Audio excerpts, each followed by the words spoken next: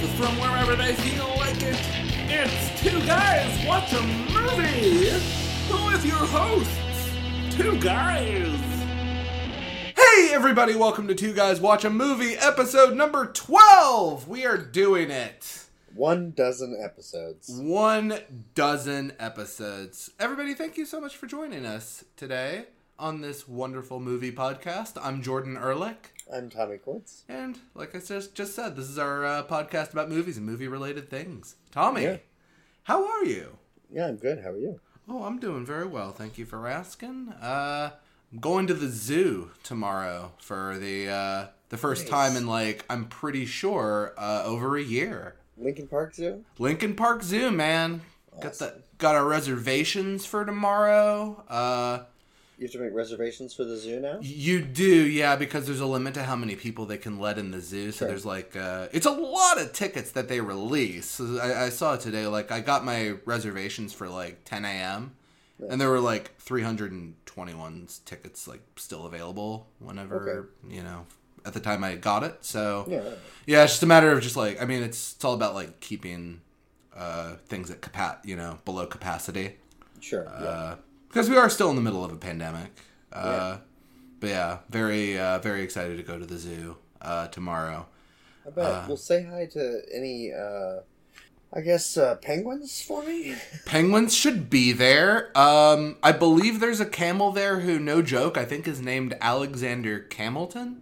Oh, that's pretty good. I think he was born when Hamilton had the Chicago production that was here for I think a couple of years. It was here. I saw it. Did you see it? I did see it. Oh, I loved Hamilton. It was beautiful. It was amazing. It was, it's one of those things because Hamilton is definitely one of those things you listen to and it was huge and still kind of is huge and you would think that it stands a good chance of the hype it's not worth the hype.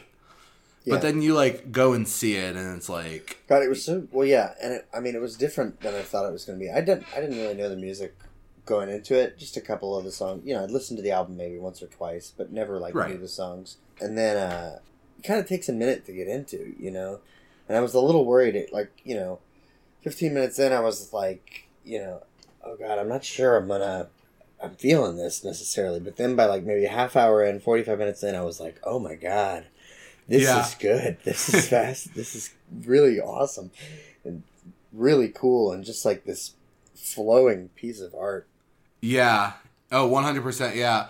And you approached it from, that's how I usually approach a musical that I've never seen if I know I'm going to see it. I remember with Hamilton, it was different with me because I had listened to the album so many times. Yeah, a lot of people had. It's remarkable that you can get the full story of the play from just listening to the album. So I did have that going. Usually and I think it helped me a lot. I knew what to expect going in. But yeah, usually when I go see a musical though, I hold off on listening to the album if I've never listened to it before. I did that with Book of Mormon, and I think that resulted one of the best things I've ever seen on a stage is the musical number Joseph Smith, American Moses. Okay, I don't know if I know that one because I only know a few songs from Book of Mormon and I've never seen it. It's one of those things that's got to be the music. I mean, it's funny to listen to that one on the album, but just seeing it in person, it's oh my God. That and Spooky Mormon Hell Dream is just a visual delight. I know that song. It's a visual delight. It's fun. That's one of my favorite musicals, I think. Yeah, I really want to see it. I need to. That's one I would have hoped they would have taped, and then You know how I feel about that. So I gotta ask then, what are your? Yes, I do know. Yeah. What are your? As you articulated in the last episode about filmed plays. Yeah. I gotta ask though, and then what are your thoughts on the filmed version of Hamilton? Didn't watch it. You didn't? Yeah, okay. I've heard it's really good though. I've heard it's better. It's It's just there's an electricity being in a room full of people that you can't experience at home. 100%. So, like, even if there's, like, an audience, like, clapping at the end or something like that. Yeah. Yeah, it's still just... The electricity in the room is a major part of a theatrical production. I think it is an integral part of the production. And so, for me, watching it on TV has never been the same. And, like, yeah. For sure, yeah. 100% agree. But I haven't watched Hamilton. I should. I should give it a shot. I've heard it's actually really well done. They film it. They get some angles in there because I mean they filmed with the live audience, but then I think like a couple of days after they taped like 2 shows or something like that to get the footage. But they got some angles in there that are like right on the stage, so you get like up close with a lot of these scenes here. It's filmed in a way that feels very cinematic. Nice. So it's interesting. I'd be curious as to your thoughts on it, though. Yeah, I'll check it out. If you ever get a chance, yeah. You can dare me to watch it, but I might not. Hey, speaking of which, don't we have some loose ends to tie up? We do have some loose ends to tie up that we didn't get into in the last episode. So first, as you mentioned, in episode 10, which was the last episode before we kind of took this brief hiatus, we had a segment of I Dare You to Watch This Movie. I double dog dare you! I triple dog dare you! I double dare you! Go ahead. Go ahead! Let the games begin! Wow! And we dared each other to watch movies, and you dared me to watch The Man from Earth. And, and I dared you to watch Sgt. Pepper's Lonely Hearts Club Band. And you definitely gave me the better movie. Let me just say that right now. Having watched both. I liked Sgt. Pepper's Lonely Hearts Club Band for the first 30 minutes. Yeah. Because I thought it was just going to be the actual... Because it was all in order of Sgt. Pepper's, the album. Like every song in order. And I was like, oh, this is great. It'll tie up. There might be a little more plot here, and then we'll have the last song. And I was like, oh no, we're going to keep going, and it's just going to... They did a bunch of other shit, and I was like, what is going on at this point? And how long is this weird music video going to last? And I love the Beatles. No, same, yeah. And I've seen this formula done before where they use, like, the music of the Beatles. I mean, Across the Universe, Across the Universe is great. Yeah. I really enjoy that one still, yeah. That holds up super well. Gosh, some of the music numbers in Across the Universe, like Happiness is a Warm Gun, with all the Salma Hayeks and the big syringes and the... Yeah. It's remarkable. Their use of I Want You, She's So Heavy, with like the imagery of them. Liberty. Yeah, them carrying the Statue of Liberty. It's so that good. interpretation. It's so good. It's so good. This one though, with Sgt. Pepper's, it's like, yeah, it's a lot. It's one movie, and then it becomes another movie like 30 minutes later, and then 30 minutes later, it becomes another movie. When it was the charming local town band, I loved it. Yeah, no, it's that. I think I knew exactly. There's a moment where George Burns, the mayor of the town, is like singing "Fixing a Hole" with those 2 little girls from The Shining, and I think it was at that point that I realized what kind of movie that was going to be. Yeah. I was like, okay, but then all of a sudden the band becomes famous. There's like drugs and alcohol. I'm like. I forget what else, but some awful things. The main character gets roofied. Right. That's what I thought. It gets dark with almost no proper transition into it. It's just very sudden. And then a villain comes along and is trying to put robots in a town and like steal their happiness. And... Right. What year was this made, Sgt. Pepper's? I want to say it was like 78. Yeah. I think. So, like, same year as... It feels like the same year as Star Wars Holiday Special.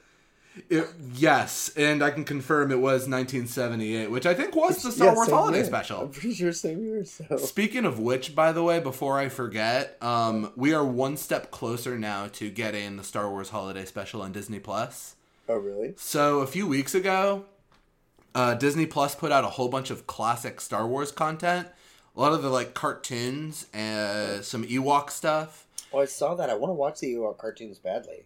I haven't gotten around to it. But I gotta still finish Clone Wars, and then I gotta watch Rebels, and you know what's coming out May 4th? The Bad Batch. Yeah, and I want to watch that shit too.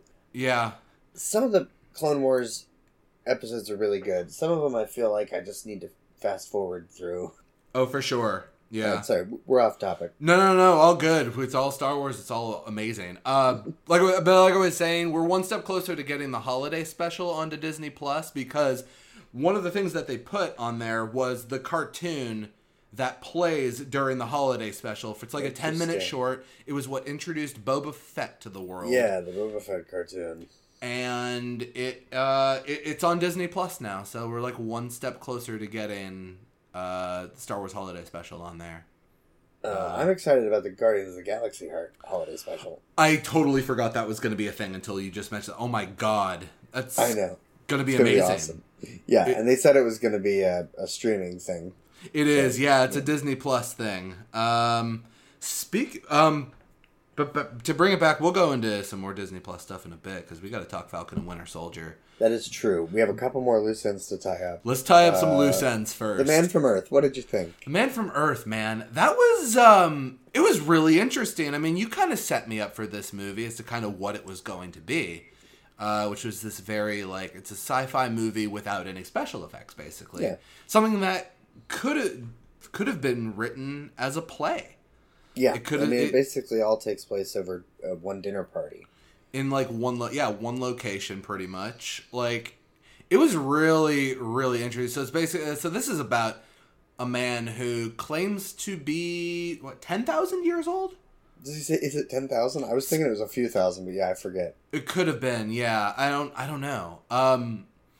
It was really fascinating, and not a lot of big names in it, which I like. Except I believe the only one I recognized was Murray, right? The guy from Tom from Office Space. Right. Was in that movie. He was the only one I recognized. Who's that actor? Oh, I can give you his name in a sec. Tom. His name is Richard Reel. Okay. He's the one who does the jump to conclusions map? Yes. Yeah, that's Tom. It's a map with a bunch of conclusions on it. Love that movie. Yeah. But it was really good, though. It was really interesting. Had some interesting ideas. Kind of some controversial ideas. I could see, like, it.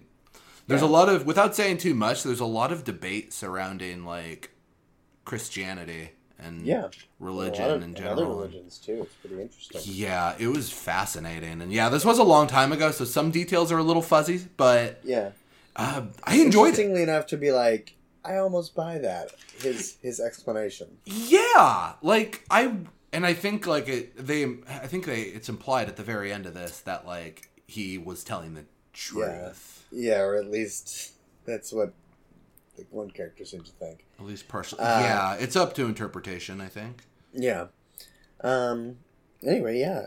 One other loose end we have to tie up on is Flavicool popcorn seasoning. We talked about your movie theater-esque popcorn seasoning. Yeah, and you get the right kind of buttery flavored coconut oil, and you can make at home truly movie theater popcorn. And you had mentioned several episodes ago that you had bought this and you had not tasted it yet. Yeah, I've done it a bunch of times now, and it's amazing. It really is movie theater popcorn at home. Oh man, I wholeheartedly regret not taking you up on that offer of popcorn when we hung out. We hung out this last weekend.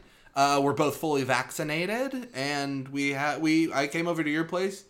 We had an amazing dinner, and I regret not taking you up on your offer for popcorn. Well, that is okay, because I've got more. Like, it comes in the smallest box you can get in is like for a movie theater. Some amount of popcorn. So it's gonna last me a couple of years, I think. Yeah, you got and like, it's hilarious. You use like a 1/4 teaspoon of this salt, and your whole kitchen will smell like the lobby of the movie theater, and it like is the saltiest salt. And so like I used too much the first couple times, and it was like my mouth was like fried up from too salty of popcorn. It was so good. So don't go too hard on the salt, or if you think you need more, you don't. Yes, it's very good. Flavicool is the name That sounds like a Jerry Lewis catchphrase. Flavicle. Flavicol sounds like a cough medicine, like a narcotic strength cough medicine. Side effects prescribed 25 milligrams of Flavicol. Side effects may include nostalgia and FOMO with movie theaters.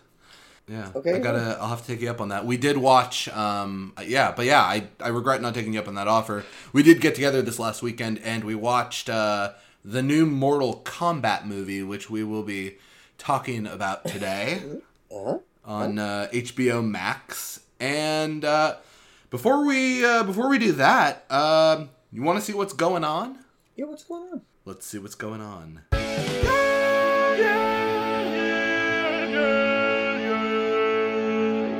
So, the only thing I really have for what's going on is the Oscars was this last weekend, which... That's right. Yeah. Neither of us watched. I mean, I'll be very honest with you. I watched the very beginning, and I will say neither of us paid full attention to it because we were both playing an incredible game of Star Wars Dungeons & Dragons. Thank you. It was wonderful. Tommy is, by the way, I don't know if... Have we mentioned that I don't think so. You've put together this group of us who and every Sunday night we virtually get together and we play Star Wars Dungeons and Dragons. Tommy is the game master, and this is your first time as game master, and you're doing a phenomenal job. Let me just say that right up front. Thank you. I'm doing the George Lucas approach. It's like poetry; it rhymes. That's great. So it's going to get super convoluted with horrible dialogue in the next... Is it not already? It feels like we've kind of capped off the first part of the series here. We just blew up a Death Star. A third Death Star. Like a baby Death Star. It's like a little baby. Death Star. Yeah. It was great. It was fun. I almost died. It's true. I almost died this last weekend. That was not good. But... I bring that up because I was dipping kind of in and out of I'll be honest, I had the Oscars on in the background on mute. So I didn't watch that much of the ceremony though. I did kind of get a sense of what they were going for this year though. So when they opened it up by doing Steven Soderbergh was one of the producers of the show this year, and he's a well-known producer, director. Got a great love of movies. So what he did it felt like, at least how it started off, was it felt like this sort of homage to the movies and the movie making process. So when Regina King opened up the show, she did the first two awards, which was the screenplay awards because like everything starts with the screenplay. Oh, okay. And that's how they kind of did it. Yeah. And then they did best actor after. What did they do at the end? What happened? Well, here's the thing. They did this process where it's kind of like the movie making process. Sure. But that doesn't mean like the last three awards, they rearranged them in an order that just doesn't make any sense. I have a theory as to why, and I think it's the one that everybody's thinking. So usually they end with Best Picture. It's like that's the biggest award of the night. Best Actor, right? Best Picture was the third to last of the night. Then Actor and Actress? They did Actress, which Frances McDormand won. I'm sorry. God bless you, Tommy. God bless you, sir. Thank you. Frances McDormand won. That's her third Oscar now. I'm allergic to that. She's allergic to... I won't bring up Meryl Streep then. She's also got... she's got three Oscars now for Best Actress, though. It's amazing. Yeah, and I called her Meryl Streep last time. You did! And now she kind of is a little more. She's in that same club now. Good for her. I'm happy about that. Yeah, no, me too. She's amazing. I should still watch Nomadland. And her acceptance speech was only... They had no time limits with acceptance speeches this year, by the way, as I found out later. I heard that. I found out later. I was like, wait, why are these so long? And it's like, oh, they didn't. Yeah. But yeah, it was great. She kept her acceptance speech short and sweet, and I really like that. And I think she doesn't give a shit about these kinds of things, and I think she... and I respect that. Yeah. But this was the most, like... You know, I watched the end of the show. I did watch the end of the show because after our game, like, they were still going on because it's a long-ass show. Yeah, well, and no time limits. Yeah, no, really. Best Actor was the very last category of the night. And it was it feels like it was definitely positioned this way because the Academy, the producers, I would imagine, thought that Chadwick Boseman was going to win. Yeah. And it didn't happen, unfortunately. Anthony Hopkins won for The Father, who I believe is like the oldest Oscar winner now. Maybe. Or oldest, it's something like oldest person to win an acting award or something like that. But Anthony Hopkins won for The Father. He wasn't at any, they had like hubs around the world you could have gone to. There was like a strict no Zoom policy for this. Okay. He didn't go to any of the hubs, so he wasn't present at this thing. And it's just Joaquin Phoenix just standing up there saying, the Academy accepts this award on his behalf and congratulates Mr. Hopkins. And it's Joaquin Phoenix, and he doesn't want to be there. And then it just cuts, the music starts, and Questlove was the music director this year. It was him up at like a DJ spot, which I thought was cool. Keep things simple.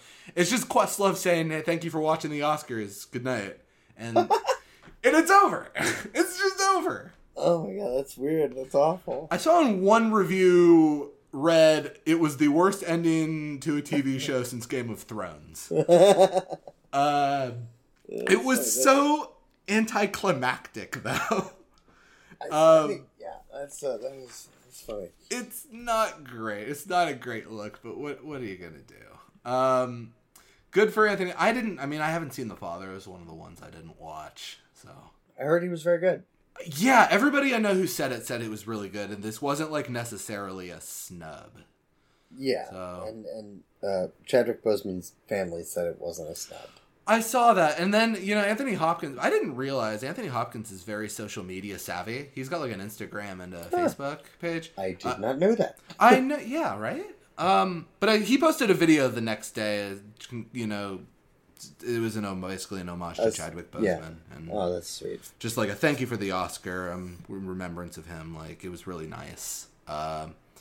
He seems like a genuinely great guy. I love Anthony Hopkins. Nice. I auditioned once for a movie starring Anthony Hopkins. Really? When I was 12. Whoa! Tell me. It's a movie called Hearts in Atlantis. I've heard of that movie. I have not seen it. I think it's a Stephen King book. I was about to say. It didn't do very well. There's like a little boy character in there, and I got like 2, maybe 3 auditions. Oh wow! Yeah, and then I auditioned for his stand-in too, and didn't get that either. Oh, I'm sorry. That's okay. You get to audition for a movie. That's awesome. I once got to watch a movie with Anthony Hopkins. No, oh my gosh! I have to. Okay, well, it's not like I was like sitting right next to him and we were like sharing Raisinets or anything. So Did he have Raisinets? I don't know if I've ever told you this, but through a connection that Gabby knows, we got to get tickets to the premiere of Transformers: The Last Night. I think you might have told me this before, but yeah. Maybe. Going. So we got to go. It was the U.S. premiere. I think it already had its world premiere somewhere in Asia, I think. Or London. I forget. But we went to the U.S. premiere. It was at the Lyric Opera House. Nice. It was in IMAX. They showed IMAX. So I watched an IMAX movie in an opera house. It was really weird. But the whole, but the cast and crew were there, and they, came out before the movie started. So, Michael Bay was there, Mark Wahlberg, Cool. I'm trying to remember any other actors. I forget if Josh Duhamel might have been there. But Anthony Hopkins was there. And you're never sure during a premiere if the actors are watching the movie or if they're just they've done their duties and now they're gone. Yeah. But a few days later I saw Anthony Hopkins on, I think it was Jimmy Kimmel. And he talked about how he was on there promoting the movie, and he said that he had seen it at the U.S. premiere, and I think that was the first time he watched it. So I can confirm that I watched an IMAX movie in an opera house with Sir Anthony Hopkins. Nice. That's pretty awesome. That is my Anthony Hopkins experience. I would have been nervous he was going to eat my liver. With some fava beans and nice PBR. I don't know. Do they have Chianti at the? They gotta have Chianti at the opera, right? I'm sure they have Chianti, but he'd mispronounce it. Did he mispronounce it? Well, he says like Chianti and it's Chianti or something, and people get on. I don't know. They get all. That was good. That was really good. It was one of the best times I've ever done it. That was good. Should we talk Captain Falcon and the Winter Bucky? Yes. Captain America and the Winter Soldier. Yes, because we already talked about the first 5 episodes. We did. My God, what a fantastic storyline for Sam Wilson. My God. I think I talked... Something I didn't mention on the last show was I'm really enjoying the shit. I really enjoyed the shit out of Falcon and the Winter Soldier. Yeah. It's not perfect. Like, I'm not a fan of the flag smashers. Like, there was... Agreed. Yeah, I think there was... It just wasn't as, like, set up well enough or something. It felt, like, strange. Every time we went to the flag smashers, I always kind of felt like, wait, what's going on with them again? What do they want again? Yeah, like, what are they trying to do? And what's Carly's... Carly starts off as kind of like... You start to see where she's driven to this. Yeah, she's sympathetic for 3 episodes, 4 episodes, and then they just make her evil. It's almost out of nowhere. It's like, this is the only way they'll listen, and that's kind of her thing for up and after that point. So, obviously, we're talking spoilers here, because we're already talking the last episode. I would hope, Anyway, there's this YouTuber I love, Nando V Movies. Yes. And he did a really awesome... fix for Falcon and Winter Soldier, where he basically, in episode 4, John Walker kills Carly, and then George St. Pierre's character takes over. Okay. And since he's they're sympathetic up until that point, you know? Right. So he establishes Carly as a person who robs from the rich and gives to the poor, and makes her that bank robbery scene, the robbery scene at the beginning is a bank robbery. And he then it shows her giving money to refugees.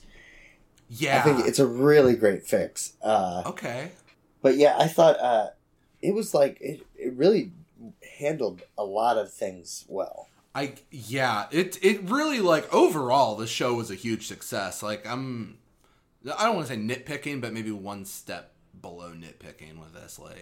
Talks of racism and policing, the way they were able to integrate the blip, although I'm a little convinced by this Nando guy again, because he basically says there's a bunch of terrible problems. There are actually a bunch of refugees already, so we don't need to create a fake problem for refugees. Right. You could just have it be regular old refugees. The thing that I appreciate, the thing I appreciate about this show is with, after the blip happened, Spider-Man Far From Home was the first movie after Endgame, and that was the movie, it took this kind of comedic, and I know it took I think it took place 8 months or something like that after Endgame. Yeah. It took this very comedic look at what happened. Everything that happened in the blip and Far From Home was was just for a joke. Yeah. With this show, and also WandaVision to a certain extent, it really takes this look at how that affected people for 5 years without these people, and then the blip happens, and then all of a sudden there's all these people, and it's what do we do? Yeah. And just the psychological trauma that comes as a result of that is really interesting to look at with this. And that it does create these problems, especially with refugees in this particular TV show. I have a few cool notes or just fun things I read. Yeah. You know that scene where Bucky is, I don't know if I mentioned this in the last episode or not. I think I might have. But where Bucky is repairing something with his metal arm. Yes. Or with his non-metal arm. And Sam is why don't you use your robot arm? And he's oh yeah, I forget I have it sometimes. I think someone online I saw said that might be a representation of privilege. Ooh. So he has this metal arm. He doesn't even think about using it. He forgets he even has it. When other people notice, that's the first thing they see about him. That fits so well into this idea, and especially and I don't think we really talked about this in episode 5. Throughout the most of the series, Bucky is very like angry at Sam for giving up the Captain America mantle. Yeah. But if you look, I mean, throughout the course of those first episodes, it takes this look at like the potential stigma with some people that would surround a black man becoming Captain America, and it's something that Bucky and Steve Rogers as well, like coming from the era that they do, like they can't really comprehend this because they're so new to this particular time. By the way, I find it fascinating, and it's great that people are just as racist in the Marvel Cinematic Universe as they are in ours. Like, it's interesting to see that. I always wanted to see. No, I just think this would be. Bucky has been alive the whole time, so he's sort of grown with the times, I would imagine. But I've always wanted to see the first few weeks that Steve was unfrozen, where he's just saying awful things. Oh my! All the time, and it's like no, we can't say that. Don't say that now. You know, just like the way your grandparents do sometimes. You're like, no. I want to believe that he never said those to begin with, but he did. Oh boy. He had to live through, I think we've talked about this previously, where like when he goes back in the end of Endgame, he goes back to live with Peggy, like he's got to live through the civil rights era now. Yeah, like, right. So, Oh man. But it handles that. I love that like Bucky realizes that like how much weight that carries for Sam, and he apologizes in the 5th episode. Like he's just like, hey, I didn't know, and I am so sorry for that. That is my fault. Like the show did an absolutely great job of making thorough, deep characters out of what have been pretty flat minor characters. Yeah. Like, especially Bucky. But also, Sam has always been just sort of like good guy too, but seeing him in his therapy like session scenes, like, that's when Anthony Mackie is shining, I think, the most too. Sure, yeah. I said and I don't know if I've mentioned the scene at the beginning of episode 4 with Bucky and Ayo in Wakanda, where they're like testing his Winter Soldier programming, and like it's the first time that he doesn't like go into Winter Soldier mode, and like Sebastian Stan, I gotta give him major props for that scene. Like it was, I remember Gabby and I were in tears watching that. Like it's so good. It's so well acted. Yeah. I always love whenever that scene happens in Winter Soldier or whatever. I always love keeping random words. Mattress, biscuits, Chinese, pancakes, 14, 20-sided die. Just random words. C-3PO. Okay, let's talk about John Walker. John Walker, man. I am digging his character arc. He's not like... I loved that he ends up... He kind of comes to his senses at the end. And yeah, I don't like the redemption arc. I'll say it. It's not so... I feel like it's not so much redemption as it is like, you get a pass this time. Because I remember at the end, like, Bucky's like... He gives like a quote. John Walker gives like a quote. And he's walking away with Bucky later, and it's like... Bucky's just like, really? You said that? And he's like, yeah, Abraham Lincoln said that. It was a great quote. And then Bucky's like, not coming from you. So there's definitely this like animosity. It's like, you're not getting a break here. Kind of. So I need to go back and watch more scenes. But I started picking up on that John Walker talks like a cop. Oh. There's a scene in particular, and it's those bullshit little lines that cops say to you. But there's one scene where it's before he's fighting with the what are the Wakandan like priestesses called? The Dora Milaje. The Dora Milaje, yeah. It's before he fights them, and he says, "There's 2 ways this conversation can go." Oh man! And how many times have you heard like a stupid, pissed off cop, come up and say, and somebody's already getting pissed off at the cop, and he goes, "There's 2 ways this conversation can go." Oh man, it's which basically means listen to me or I'll kill you.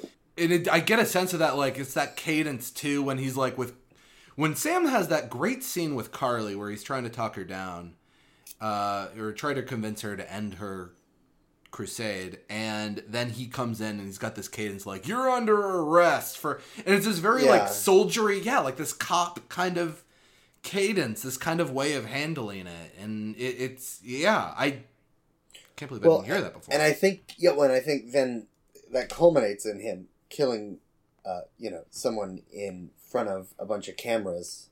Oh my god, yeah. So he's very obviously a cop, so I don't love his redemption story. And I don't, you can kind of see, though, like... I think they're setting him up as a villain, maybe, I think, would be interesting. But I don't know. I got some thoughts on that. Do you know anything about U.S. Agent, the comic book character? Other than only that John Walker becomes U.S. Agent. I do, before I go into that, I will say, like, I did love that speech that he has. And this is how great the writing is. Like, you can still hate this guy, but he's still such a well-written character. Oh, yeah.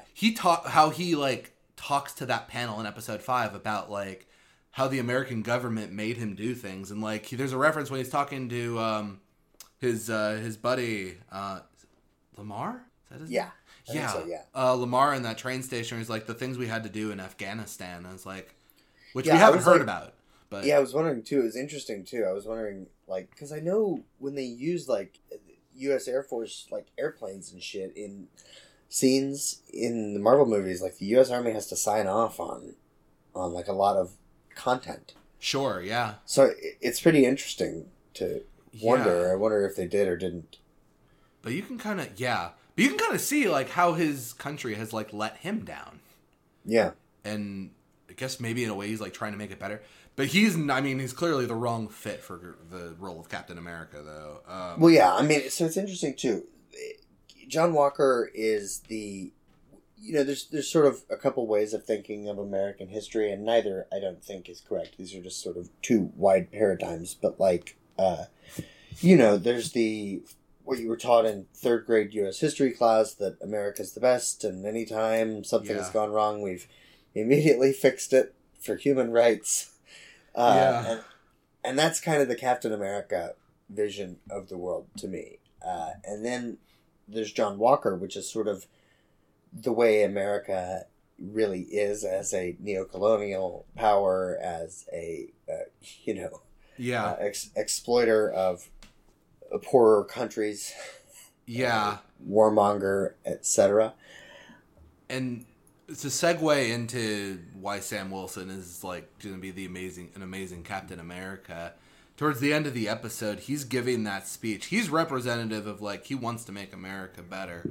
Yeah. And he's giving that speech at the end of those senators about how, like, the world isn't perfect. Mm-hmm. And, like, how horrible they are treating these refugees. And that they can be better. That America can be better. So it's this, like, desire to help America, but also the acknowledgement that it's not perfect.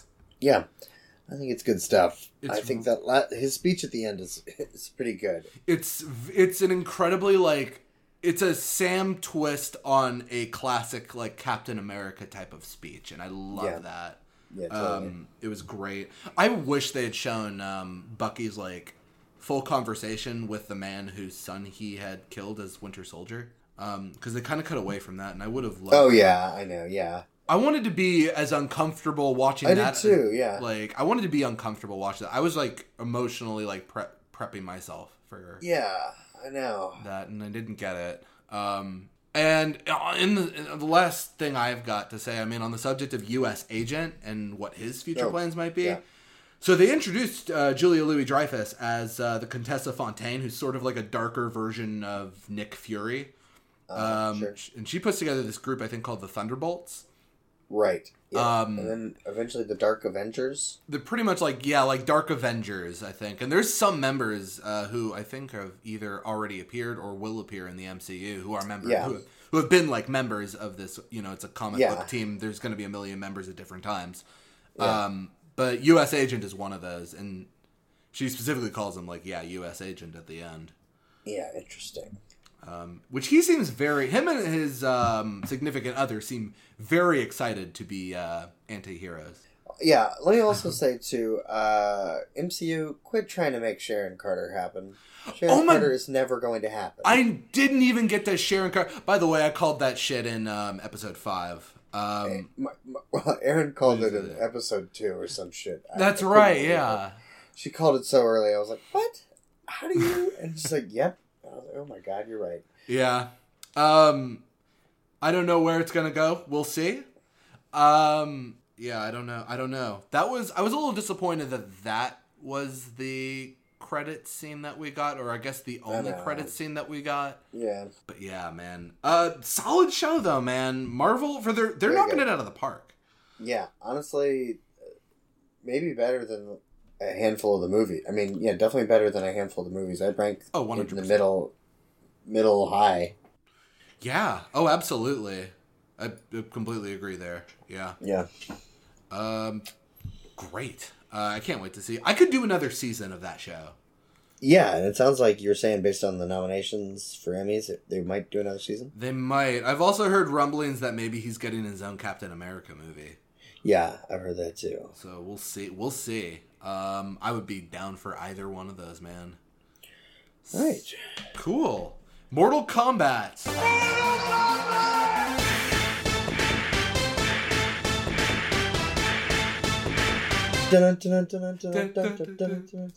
Oh my God. So we watched the new Mortal Kombat movie this last weekend. Oh yeah. And it was exactly I thought. Like, we'll be going into spoilers, by the way, so just be warned. We're probably gonna. Yeah. I thought it was totally boring. It was very different from how I thought it. I'll be honest. I think I might have enjoyed it a little more than you did, but not too much because I went in with very low expectations. I wanted fight scenes and I wanted a whole lot of bloody gore, which I got. The first 7 minutes was the best part of the movie, which is funny because it's like what they released early. Right, like, right. Shit, this might be okay. And I was like, this is interesting. And then, like, a lot of it never came back. The whole Chinese, Japanese change in language thing. Right, yeah. Is that a cultural thing? I don't necessarily understand. They never say. It's really just like, we're just doing this, yeah. But they also, what really killed me about the movie overall was the fact that they're like, the tournament. Yeah, okay, the tournament. Yeah. And obviously, you never get to the fucking tournament. They set this whole movie is like building up to like, which is, by the way, more on this later, but I watched the 1995 Mortal Kombat movie for the first time today. I rewatched it just before our recording here. Very nice. But that movie deals with the tournament. It's all about this and just a little bit about our background with the video game. For me personally, I think I may have played the video game a little bit, but my knowledge of Mortal Kombat was very limited before watching this. Well, when we talk about the 1995, I'll talk about a little more about my experience. But okay. I played the first Mortal Kombat on Sega Genesis all the time. Okay. And so I'm super familiar, and I've played Mortal Kombat 1, 2, 4, and then like a handful of other ones, probably like 4 or 5 other ones. And I watched the movie all the time as a kid. But like, when Mortal Kombat first came out, I think this is one of the things that the 1995 movie really missed. Sorry, I tried. Was that the video game was popular because it was horrifically violent. Yes. Yeah. And it like, that was the thing about it. And like, so I mean, I have a memory of playing Mortal Kombat on the Sega with one of, like, my mom and dad had friends over, and like they had a kid who was like around my age. But like we weren't friends, but like I was like, hey, let's go play Sega. And like we did. And he was like, you have Mortal Kombat? And I was like, yeah. And he was like, oh my God. Oh, that's and like great. He lost his mind, and like that's all he played. And he was like, bitch, my mom's comes up, we have to take this out and put Sonic in. Because I am not allowed to play Mortal Kombat. Oh man, but he had the game. Well, so we had it. Oh, we were see. in my okay. house. Yeah. Okay. And so so he like, but that's the kind of game it was that like parents knew about it. That it was, you remember, like it was just. Yeah. Yeah, like, my when I would go to the game that was like that for me was Grand Theft Auto Vice City. Like, my friend had a PlayStation, and I would go to his place, and, like, I don't know that my parents would have cared either way. I don't know. Yeah, but I did the same like thing with GTA. The first time I played GTA at a friend's house, I was like, oh, this is ridiculous. Oh my god. Yeah, I was like, oh my god, you can blow somebody's head off with a sniper, right? Like, the insane violence is just something, like, I hadn't seen in a game before. I was like, whoa. My 10-year-old self was like, what is... It's not... And this movie, I mean, on the subject of the violence of the video game, like... The thing that they got right with this movie was this movie is, like, at times horrifically bloody and violent. And they're doing this shit for real. Like, it looks like blood packs and, like, real special effects. And, like, you can see, like, the blood, like, leaking. It looks really good. Yeah. The effects for the gore and violence were really solid. It's so good. Yeah. And I do love, I can't get over that moment in the movie, and they show it in the trailer, where Sub-Zero, like, cuts the guy, the blood comes out, and he freezes the blood into, like, a bloody, like, sharp icicle. And stabs him with it. Yeah. It's so nuts. Yeah. So a lot of the violence in the 2021 Mortal Kombat is direct references to the very first video game. The one that I had on Sega. Oh, okay. So, like, the fatality for Kano is that he rips his opponent's heart out. And so he ripped out Cabal's heart in... Is that how you pronounce it? That was the robot who you don't think is going to have a filthy mouth, but then he has, a filthy mouth. Yeah. Yeah, and he also has a heart made of, like, black rubber. I remember, like, I'd never seen him before, like, so I see him, like, walk up, I kind of assume he's going to be, like, a Danger Will Robinson kind of robot, and then he has this, like, what, New York accent or Boston? It's like... I think he was a human that had been, like, bionicized or something. Okay. There's another robot in Mortal Kombat called Cyrax, and I think he does have, like, a robot voice. But, okay. It was the last voice I would have expected to come out of that being. Yeah. What other... Oh, yeah. So, like, Scorpion's fatality, he does it in both movies, is where he takes his mask off and breathes fire. He does that in the 1995 one, too, except he's, like, a skeleton, and they're fighting in what I believe... Isn't it called the Netherworld or something? Like, there's... Yeah, like the Nether Realm or something. Yeah, there's, like, different realms. Yeah. And just to segue into the plot of the movie there with all these realms. So the plot of this movie is...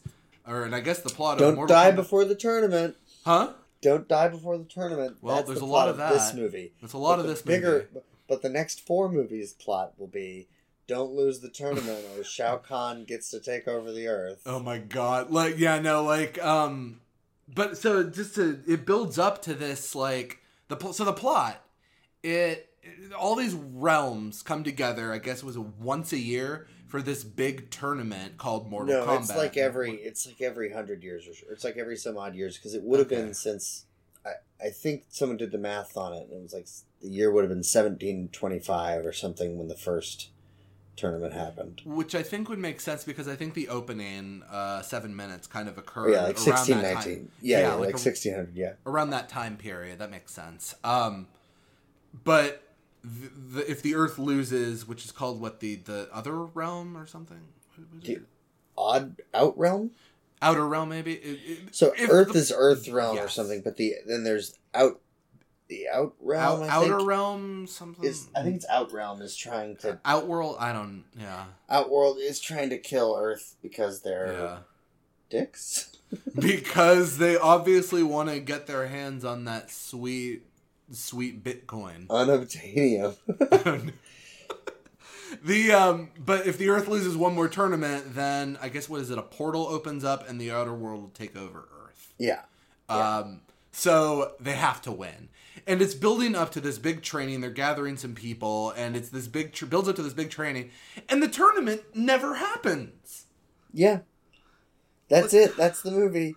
And I'm going to go ahead and say I much prefer, having rewatched it, I much prefer the 95 movie. There are certain elements, I think, of the... So the 95 movie was exactly what I expected. Obviously not as violent, but... Yeah, well, so they that's one of my facts, is that here, I'll go ahead and give you a fun fact about the 95 movie.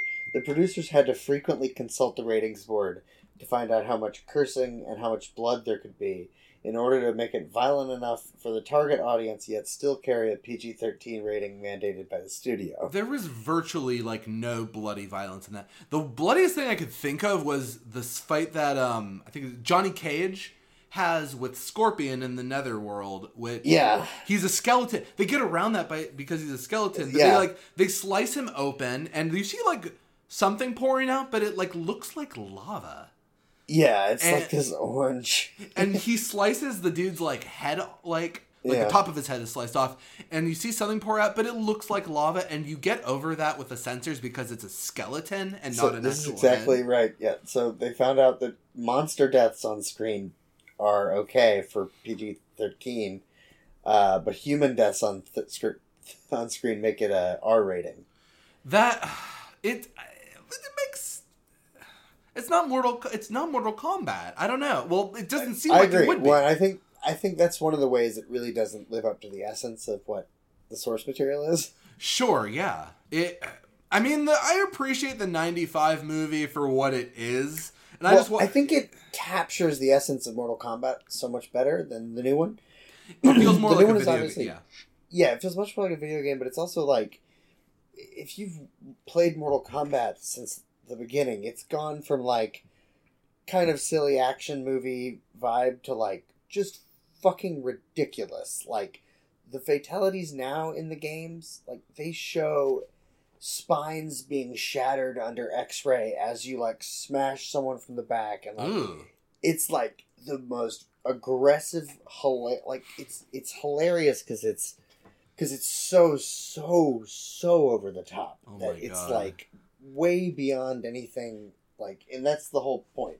And and this movie gets a little over the top. The one that I keep coming back to is when what's her name gets like she gets like sliced in half. Yeah, and like all her guts and everything just come out. And I apologize to anybody listening who's getting like violently queasy listening to us talk about all this violence. But it's such a huge part of the game. Yeah, like that's I think. So in a lot of ways, it captures the violence of the game, but other than that, it misses the vibe, I think. It's not as fun. Like, the 95 movie definitely seems like they're having more fun. It's like more of a fun vibe. Think about this. The violence in Kill Bill, Volume 1. Yes. Versus the violence in Mortal Kombat. I think they're almost equal with the amount of blood and guts and shit. Well, I think Kill Bill knows that it's over the top, and it's like... Yeah, I want it to be a little more aware of how over the top it is. And it didn't seem... And I think it was, like, when the bloody violence happened, it was really bloody. But, like, it wasn't, like, a frequent thing. I thought it was hilarious. The thing that I found hilarious about the 95 movie was, like, you see Jax... So Jax is a big part of the 2021 Mortal Kombat movie. And in the 95 movie, he's Sonya Blade's partner, who you see for about 1 minute. 20 seconds. Who I had imagined is is he kind of a big character in the video game? Yeah, he's been in it since Mortal Kombat 2, I think. So. Okay. But, pretty much like, there's the original like 8 characters, which are, the most important. And then there's like, but like the earlier they were in video games, the more important they are, basically. Right. So you like Johnny Cage and Liu Kang. Yep, both of them are original OG. Yeah, and I mean, I was surprised that like you see Jax for a minute at the beginning and then he's gone, and it was this sort of repurposing where like it reminded me of the Street Fighter movie in a way of this like they're taking these characters from this video game that doesn't really have a lot of like I don't remember the old games having a lot of plot to them, and correct me if I'm wrong, but none at all. Okay, so. But so it's this repurposing of these characters from this game to where they're like, they didn't have a background, but we're going to give them one. And like Sonya Blade and Jax are cops, sort of, or like special forces. They give them, some of the characters have backgrounds, but there's no plot to like the story of why they're fighting. Right. In the first few games, at least. But then there is later, and it's awful. Right. But it's that idea with like video game adaptations in the 90s of like Street Fighter did the same thing where they kind of took these characters that didn't really have much background or a story to them, and they're like repurposing. So like Guile is like a soldier for the army now, and like Zangief is like a henchman for the villain. What's funny is, like, I guess there's just some paragraph somewhere about what Mortal Kombat's about, and both this movie and the 95 were like, that's what it has to be about. It has to be, there's been 9 out of 10 tournaments. Yeah. And the 10th tournament happens, whatever. Yeah. It is, yeah. I was happy to see not a lot of big names in the, I guess in both versions, but like thinking back to the 95 version, I enjoyed seeing Bridget Wilson as Sonya Blade because I love Billy Madison. Veronica Vaughn. So I've got a fun. Do you want to hear a fun fact about Billy Madison? I would love to hear a Billy Madison fun fact. Bridget Wilson, now Bridget Wilson Sampras. Yes. Had read and auditioned for the part of Sonya Blade several times, but due to the long casting process, she chose to do Billy Madison instead. Christina Applegate was also considered for the role, but Cameron Diaz was cast after the producers saw her from dailies from The Mask. Really? However, Diaz broke her wrist during training just before filming. Oh no! But filming on Billy Madison had just wrapped, making Wilson available again. She happily took the role, even if it meant she had to be flown to set the day after Billy Madison wrapped, the next day. Wow.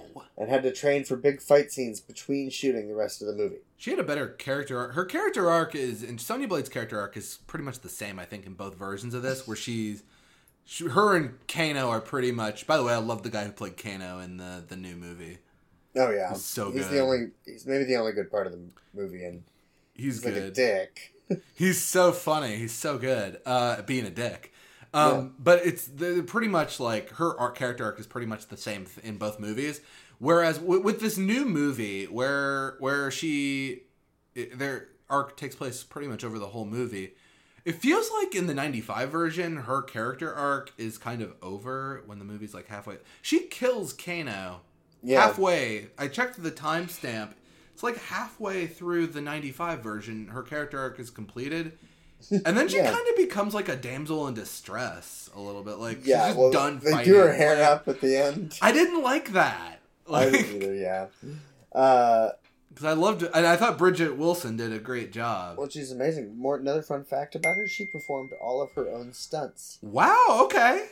Actually, a lot of the actors did refuse stunt doubles on multiple scenes. She dislocated her shoulder during one scene. They were able to fix it on set without any recurrence. And I think that's that's great. That's great. It looked like they were doing a lot of their own work here. And I will say the great thing about like both of these movies that I loved, like it's always unless you fuck up fight choreography and shooting fight choreography horribly, like it's kind of hard to mess it up. Well, guess what? I got a fun fact for you. Ooh, I love fun facts. Yes. Okay, so Paul W.S. Anderson had no experience filming fight scenes prior to this movie. Oh. So he shot the first fight sequence in a wide, continuous shot.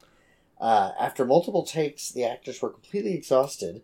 So Robin Shou, Liu Kang, told Anderson the secret of the trade, that wide shots were generally only used for a few seconds, and the rest of the scene is usually filmed as a series of close-up short shots. Filming for the fight scenes became easier after Anderson realized his mistake.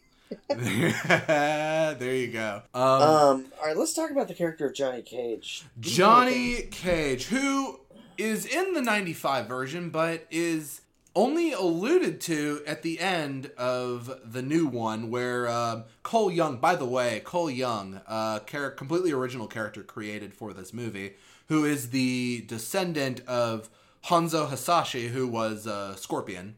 Sure. He is about to go off because they didn't do the fucking tournament in this movie that they were building up towards for the entire movie. He goes off to find more contestants for the tournament for their team. He mentions he's going to go to Hollywood, and you see a poster that reads Johnny Cage is going to be in a fight, which is very much like they're going to do a sequel, or they want to do a sequel. So we're going to use that moment in this movie to segue into another segment of this show called Questions. So, the question that I have for you today, Tommy, is who would you like to see be cast as Johnny Cage in a Mortal Kombat sequel? Okay, I got a good answer. I thought about this. I like that. My answer is Dacre Montgomery.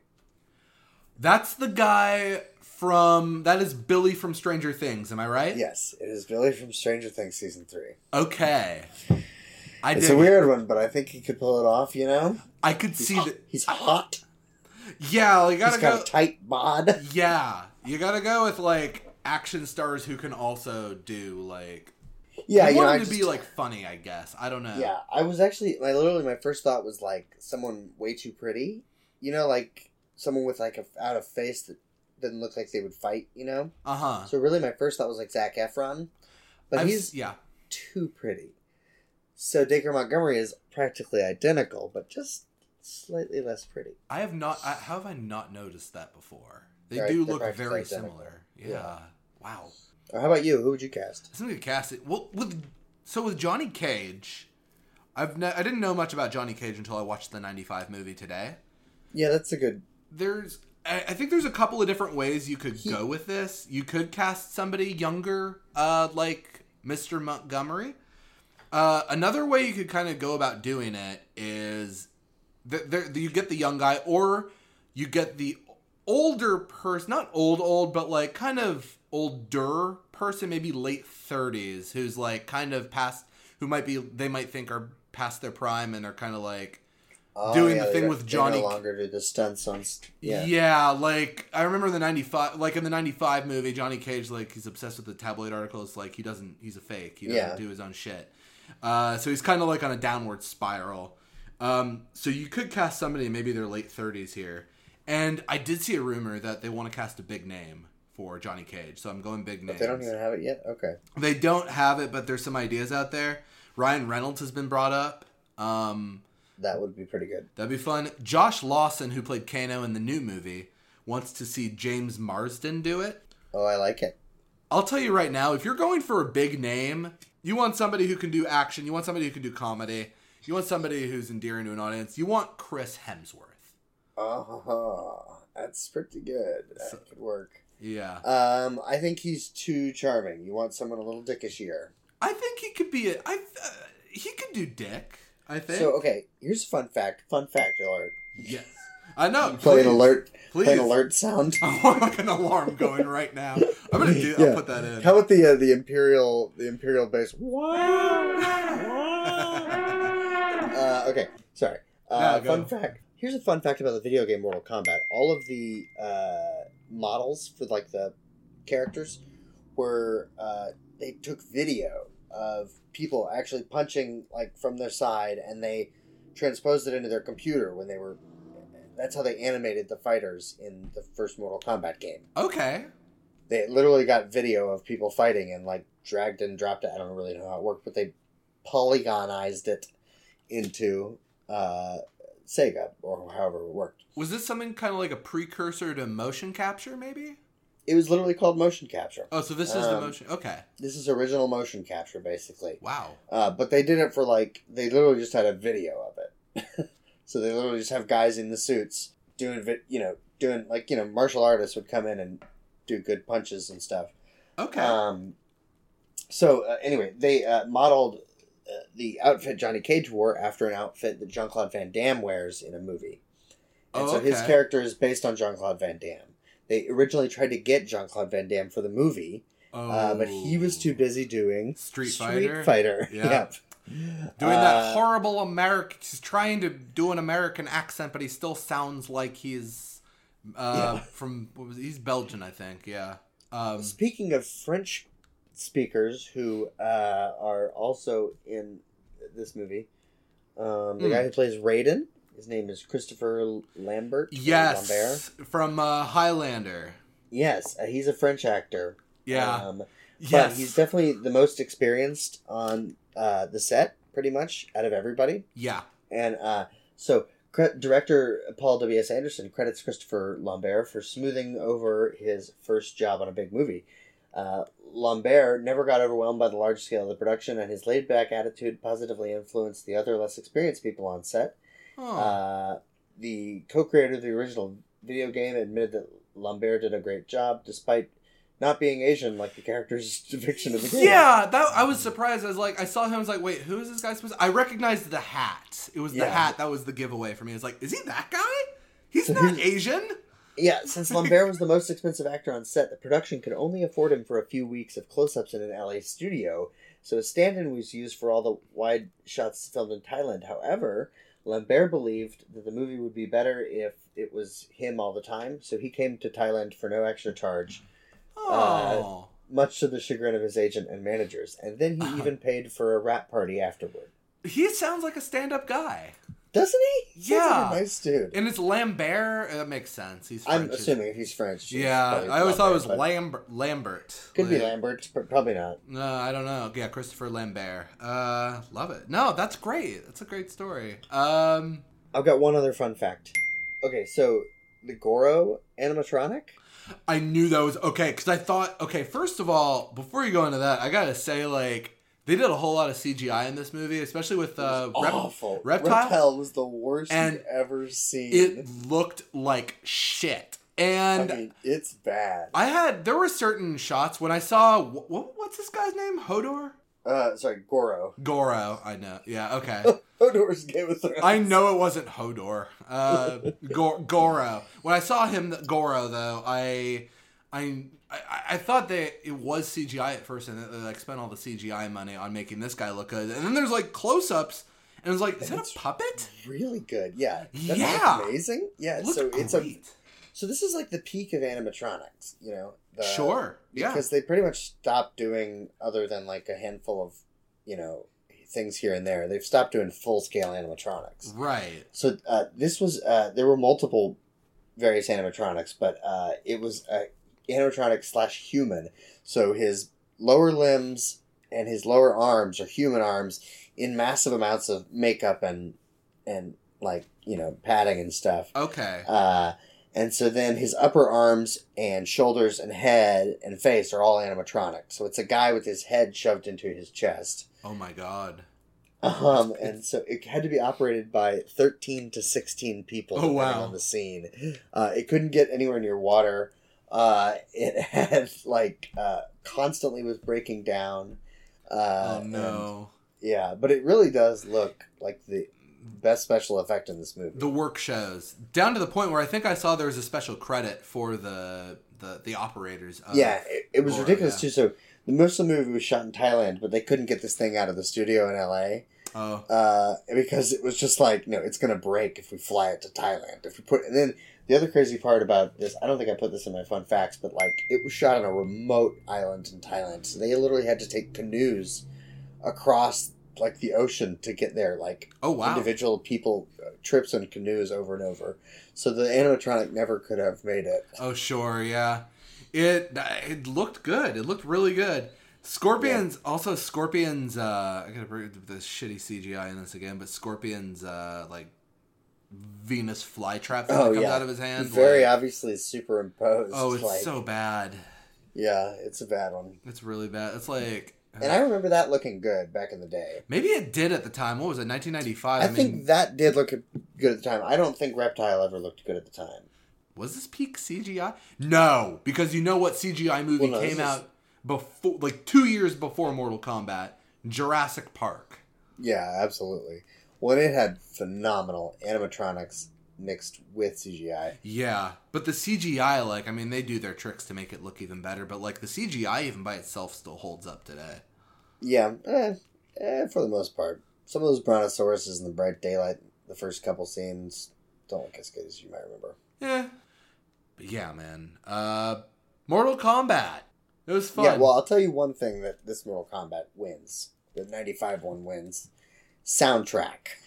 Oh my god! As soon as every time that theme came on, it was just like, I chill. Mortal Kombat.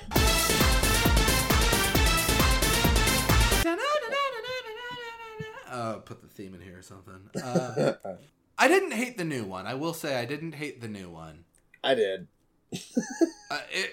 It wasn't perfect. I went in expecting a dumb fighting movie. I got what I expected.